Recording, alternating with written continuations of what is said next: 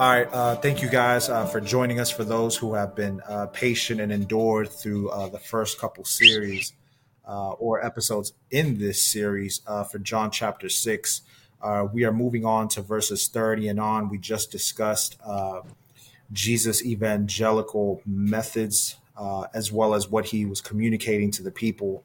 And hopefully, man, if even if you are already a believer, my prayer is that at the bare minimum, we just get you to think a little bit deeper about his word and to dig a little bit deeper into who he is and try to extract it and that this knowledge may just like come to more love for who he is. The same way that the more you know about somebody, the more I appreciate them. We want that to God more than anything. So 100%.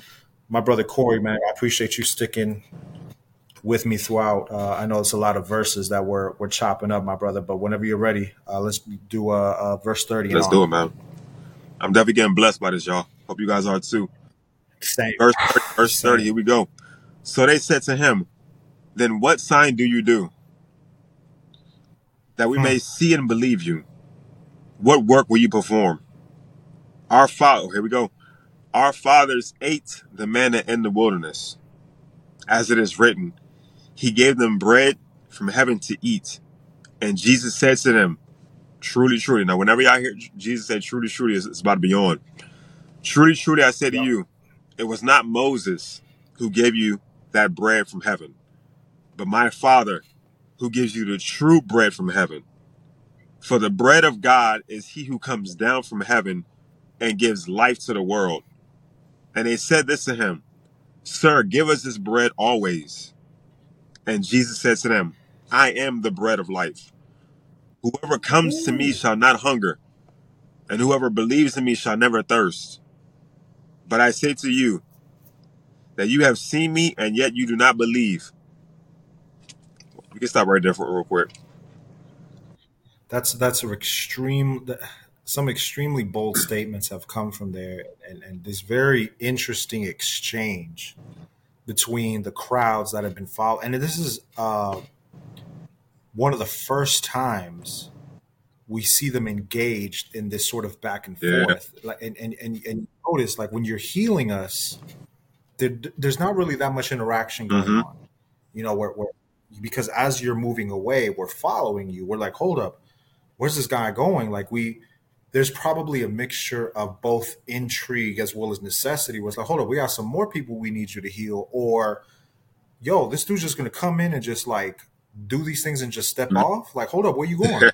And then it's like, yo, we're following for so long that we didn't even realize that we were hungry, but he had our needs in mind.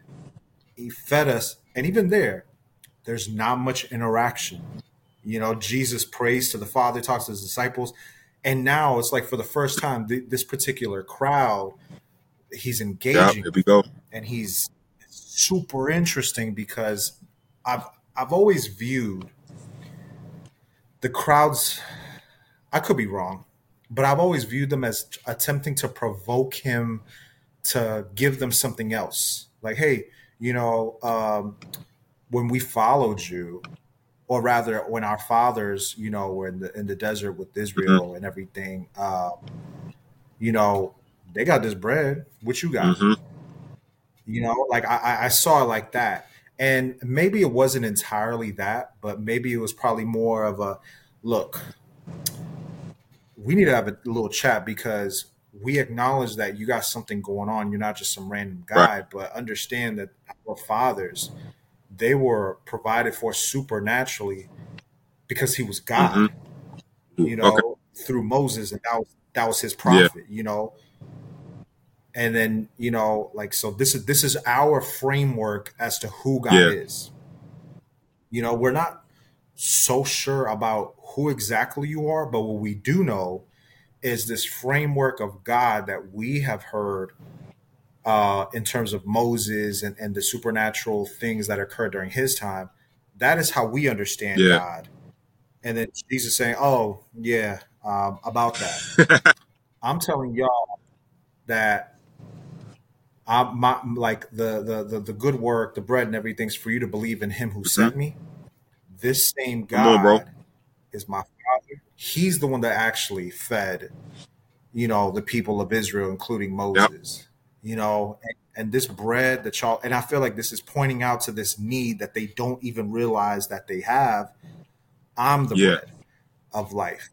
And then of course this sounds so abstract and almost even absurd to where the people are just probably super perplexed at this point. I heard Billy Graham say this, and I thought it was really good. He was like that if you ever wanted to preach the gospel to ants, like if let's say there was some impending doom or wrath coming into ants, and you wanted to communicate to them, you couldn't just talk to them as you were in your natural form because you're so large in stature compared to them complexity. Everything would just sound like thunder Keep to going, them. bro. So the only way to do that is for you yourself to become an ant, Mm, to as an ant communicate to the ants, and like here's come on, dude. Jesus telling you like, hey, like this is what you guys need. I am what you Right. guys need. You guys think that you need this that same manna. You placed your faith not on the God who provided the manna, but you provide you put your faith into what he provided. You think because these people Yeah. ate that's what sustained Yo. them in the desert when what it's actually me. I Yeah. sustain them. And it's like whether you're looking at healings, whether you're looking at provisions, you guys are seeing the value in it, but you're missing the causation of all these things, and the figure Yeah. behind it, and that is it is Mm-hmm. me. It's my father. I am the causal love. These are not these random acts of divine love. They're meant to point you towards a personhood, and it's just, and then when that's being communicated, granted Jesus is communicating still in a very enigmatic way.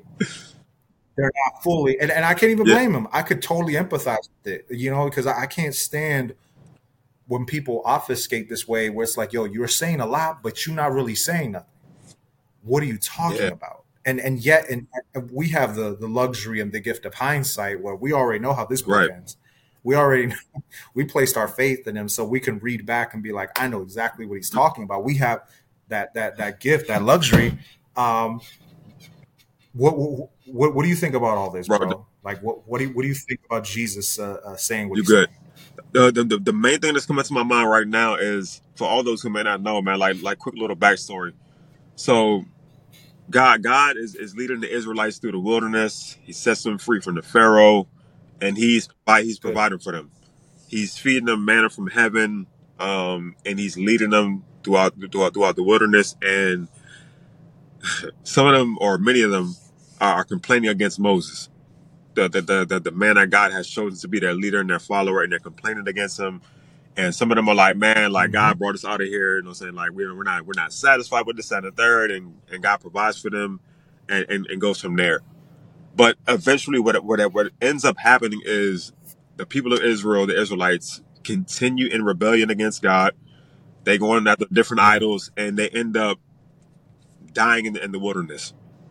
And so, Yeah. the moral of the story is that they didn't believe. They didn't believe, and they didn't. Yeah, well, all they saw, and this is speaking to what's going on right now, with Jesus speaking Yeah. about everything they saw God be in a cloud, they saw God be in the fire, they saw God get them out of the bondage with Pharaoh, they saw the Red Sea open up, they saw God fighting against Pharaoh, they saw all these things, but yet they still died in the wilderness, not believing in God. And so Jesus is looking at Yeah. these people and be like, yo, y'all see me feed the five loaves. Y'all see me, what I'm saying, with the fish. You guys see me do all these crazy miracles. It's the same thing he's asking them right now. Like, do you guys, and he says, look, you guys still don't believe. He said, you guys Yeah. still do not believe after all that you have seen me preach, teach, do miracles, and you guys still are not believing. And so that's what's coming to my mind right now, dog. It's like he sees that Yeah. need. Like it's not about the food. Like you said, it's not about the food at all. Who's behind it? Who's Yeah. doing this stuff for you? Because you guys are still missing it. Yeah. The same way how the Israelites missed it. They thought it was all about the food and provision. It's Moses' fault. But you guys were still missing it. It was Yeah. God the whole time trying to show you and trying to bring him back Yeah. to you. And it's Jesus doing the same Yeah. thing. and it's sad, bro, because it's like they're tripping over the same thing. They're tripping over the same rock from before, man. You know what I'm saying? It's it's It's crazy, bro. it's like that. It's like that old saying that those who do not learn from their history are doomed to Yeah, repeat it. bro, And here's this spot on, parallel. dog. Yeah, here's this parallel of like these people that, and it's so funny because they're trying to use this illustration of saying, hey, look, this is how we understand God and what He did for the people.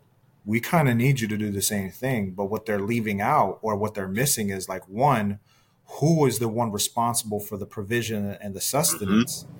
And what was the outcome of those people? They don't believe. You're able to look at this narration and totally miss how those people that did not succeed because of doubt and like all that stuff, how this is you. Yeah, This is you, it speaks bro. volumes, and even how we can read Mhm. like these disciples and be like, see, that's me. I feel like I can relate to John. I could do, and not that I'm saying that it's bad to do that, but most of the times I think if I'm going to be honest, I'm like, you know what, I'm more like that leper.